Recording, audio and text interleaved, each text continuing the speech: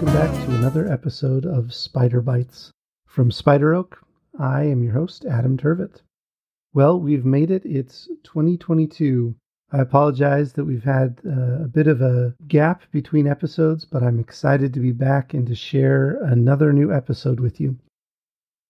Today, we're talking with Michael Philipson. Michael is from Denmark, and he works for a company that helps enterprises and other organizations transition to the cloud. And he has really interesting insights about security in the cloud, as well as for personal use, things we can do in our families and in our personal life to maintain both security and privacy. This is a really great episode. I hope you'll stick around for it. We'll get right in with Michael Philipson right after these messages. This podcast is sponsored by Spider Oak. At Spider Oak, we believe security is important, and it's our mission to secure the world's data. From secure data compartments for collaboration and data storage, to protecting your backups with end-to-end encryption, or even protecting communications in space, we want to be part of your plan to protect your most important data. Learn more at spideroak.com. Welcome back to another episode of Spider Bites. I'm Adam Turvitt, and this is the Spider Oak Podcast. I am excited today to be joined by Michael Philipson. Michael, welcome. Thank you, Adam. So tell us a little bit about yourself. Well, a little bit about myself. I'm a self-employed engineer working with advising companies for how they best utilize features and services in cloud, both for cloud native services, but also for migrating existing applications and services. On the other side, on my private side, I have a wife and a son. And I love doing judo. That's a hobby of mine. So, Wow. Yeah, I really enjoyed the Olympics this summer watching judo. That's a pretty fascinating sport. Yeah, I think so too. Well, tell us a little bit more about, in your line of work, what are the security and privacy concerns or the security and privacy problems that you focus on, and some of the ways that you try and address those problems? Well, I see a lot of company that doesn't really adhere to GDPR. Just so that's the Danish privacy statement, right? Mm-hmm. A lot of websites you visit, they don't even adhere to GDPR. So it's not the best thing, because it could be fined, and it's an expensive fine to receive, and it can hurt a company very bad. But also, I've been working with different types of regulatory compliance, both within PCI and GDPR and HIPAA and NIST and FDA. Mm-hmm. ISO I've been working with and helping companies with that as well. But I think what I see more as an issue in relations to privacy is the lack of knowledge, or how should I put it? Maybe it's not the lack of knowledge, but the lack of understanding of what it actually means when you share your data. And I see a lot of people don't give it any second thought and just click yes to accepting anything. I personally only use LinkedIn. I don't have any social media besides that, because I cannot accept the terms. And LinkedIn, that's where I get my business. So I kind of need to be there. But also in schools, at least in Denmark, in my son's class, there's this teacher. They have assigned some of the parents to be representing the class, and they have created Facebook groups for that, where they're sharing everything, and and then they say, well, it's a private group. Yeah, that's true, but that doesn't matter if you upload a picture. Then you have the rights for that picture, but Facebook, they also have the right to use it anywhere they want and anywhere else, and do some AI on face recognition and stuff like that for all the pictures. Yeah, And that's something I think about a lot too. I have 3 children who are school aged, and it just amazes me how often the school district will upload pictures to social media that include, my children, but other children as well. And I worry about that. I worry about images of my kids out on the wider internet that they don't know about and didn't give permission for. I worry that that's going to be a problem for this younger generation. yeah, I also think about that a lot. Also in relation to there's a lot of parents that's constantly snapping or on Twitter or Facebook or whatever they use of social media, and they're sharing those pictures constantly of their children. So, and I also saw a program about this, and the force was very much on that these kids, if you don't ask them and you just do it, you're actually breaking their rights, right? Because it's they own themselves and they should be entitled to decide if mom or dad can upload pictures of them to any social media they want. Yeah. And also the fact that people, they say like, well, it's not affecting me, I have nothing to hide, and but their private data can actually impact other people, and maybe they don't think about that as well. And personalization is something they use very strongly on social media, right? And it's kind of like it's dividing people in some way, because if you belong to a certain segment of that personalization that's put upon you based on your private data, you only see one side of the story. And if you belong to another group, you see another side of the story, right? So it's kind of like, yeah, I don't like that in general. I'm actually I like reading a newspaper I disagree with politically, right? I'm challenging myself, right? So I think that's a good habit. Yeah, and it's not only on social media. A lot of people don't realize that, one term for this concept is the filter bubble.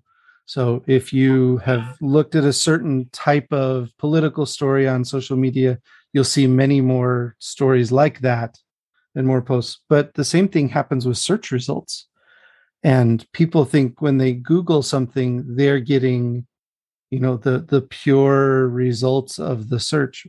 But that's absolutely not true if you're using Google, and especially if you're signed in. Google is creating that bubble around you to show you things that will encourage you to click, rather than showing you, the unfiltered version. That's correct. That's another side of the story, and that's also why I always recommend DuckDuckGo or Ecosia for people for search engines. And I don't use Google Chrome. I use Brave, Firefox, Vivaldi, and LibreWolf browsers. But I basically don't go on the internet without using a VPN. I have that everywhere. It's not if I don't have anything to hide when it comes to that, but it's kind of like yeah, for me it's more about I don't understand why people they can be so well not don't think about what it is actually they do and what impact it can have on them and other people. But I think it comes down to whenever you accept anything, you have to read 10 pages, and even if you're a lawyer, you can maybe by mistake read something that shouldn't be understood that way or something like that, because it's very technical, right? So right. It's not easy for normal people to understand what is it actually I'm signing on here, or what am I missing if I'm not accepting these terms, right?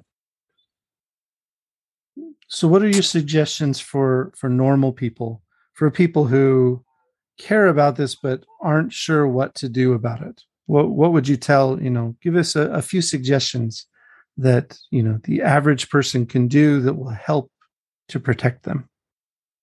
Well, I would say I once saw an expert on the Danish television. It's actually, I think it's 5 years ago or something, and she came with some very good advice, and I can't remember her name, but I can remember her advice. Don't use your real name. Mm-hmm. That's for one. Don't ever access the social media without being on a VPN.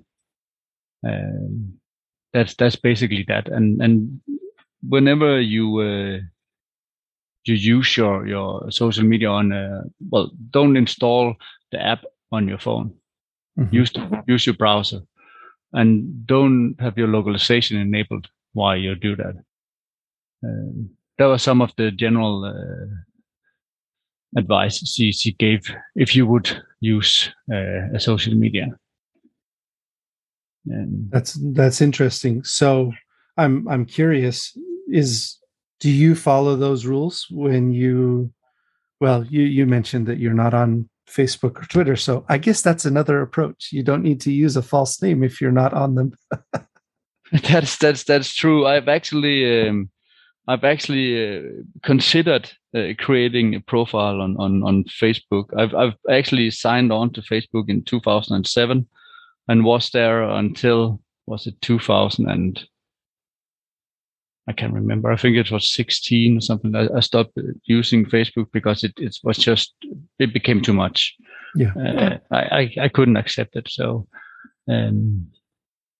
but I've considered creating a new profile and following her advice on that, just to be so I can actually see and follow what happens on these groups that, for instance, these parents in my son's schools have created, and but also sport. Also the judo club I join up in. They're also sharing everything on Facebook, and I know some of my son's friends. They play soccer, and it's kind of like it's the same. They share information, and everything is going through social media. I'm a little scared of that development. It's because so humans, we are dead lazy, right? So it's just the easiest thing to do. And it's very hard to find people in Denmark that's not on Facebook anyway. So yeah, I think it's the same in the United States and probably in almost every other country in the world. Yeah. Well, let me ask you then about in terms of your family. Do you have any specific suggestions for us in how you protect your family, or ideas around digital security and privacy within a family to protect your children? Or I think also something that many people want to know, or how do I help those less tech savvy members of my family?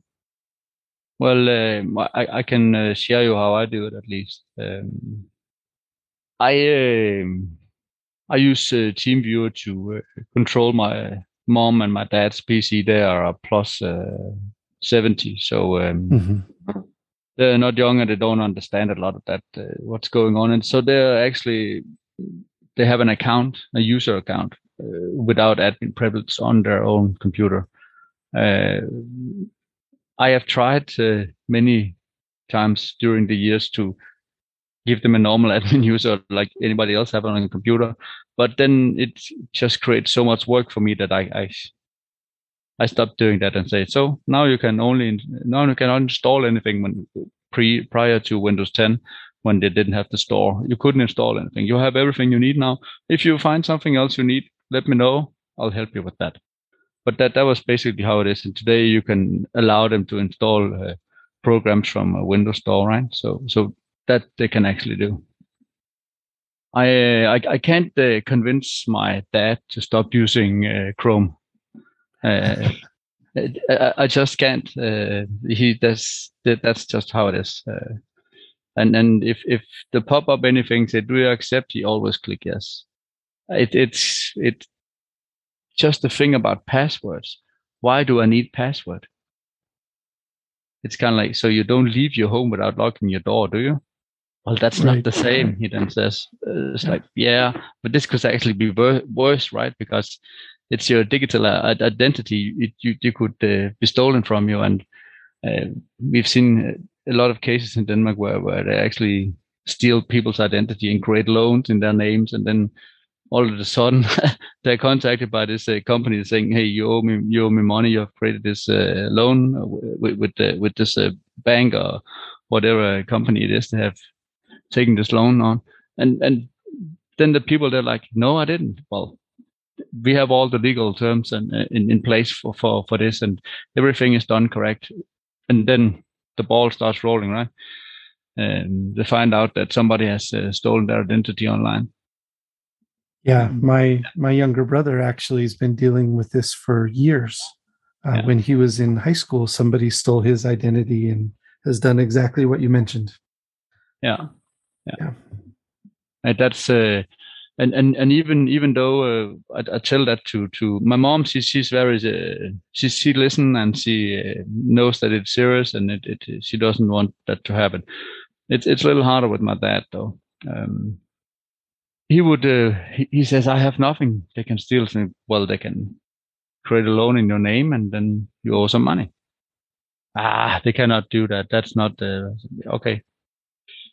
If you say that's how it is, then it's hard to argue, because he's so on tech as you could be probably. He thinks when he turns on his computer, that's when he accesses the internet, goes to Facebook or something like that. He doesn't know what a browser is. It's just something he clicked to go to Facebook. He's very unfamiliar with all this. That's also kind of scary. That the door is open for something. Well, and this come back to understanding what impact does it have? Could it potentially have on me and others that I just give away all my data? And he doesn't understand anything about it. Even though I tried to tell him, I think 1 million times, it doesn't seem to help. And I think, and all of us who care about security and privacy know that feeling, because we all have people that we've talked to about this who either they don't understand it or they're just not interested.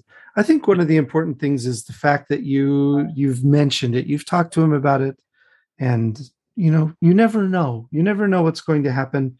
Maybe there will be a moment in the future that he hesitates just a little bit before clicking something that would install malware on his computer because he remembers something you said once. It's just hard to know what the impact will be. But Adam, we already been there. That happened more than once.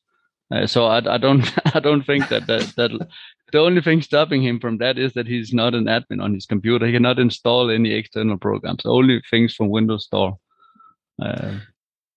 And by the way, that is excellent advice, not just for, non-tech savvy people. I think that's great general advice for everybody who uses a computer. Yeah. You should have a user profile that you use on your computer and don't use the standard admin user. Yep, absolutely. That just saves all of us from all kinds of privilege escalation and all kinds of threats. And, nobody can be totally aware of what's going on their computer all the time. We use our computers to get things done, not to monitor processes. So, that is a piece of advice that I think everybody should implement. Yeah. But I've always used it also for some friends I have that I help with their computer. It's just so much easier to help them, and also they don't feel the difference anyway, especially not with Windows 10 around, right? Because they can install everything in the App Store anyway. Yep, I agree. Well, thank you so much for all of the great advice and thoughts that you've shared with us. We love to end these interviews with a favorite quote. Do you have a favorite quote that you'd like to share with us? Well, I have the one I kind of like. that sets the standard for my my work on a daily basis.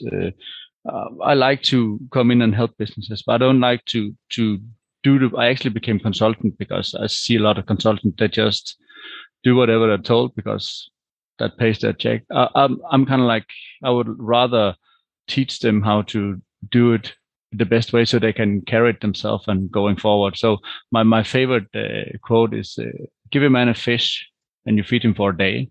Teach a man 2 fish and you feed him for a lifetime. Yeah, that's one of my favorites as well. That's great.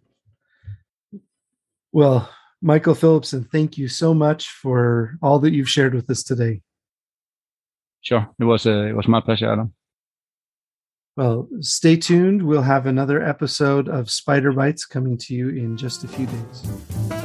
Some things are best kept secret. You wouldn't send your company's financial data through snail mail on a postcard. So why would you use insecure digital collaboration tools?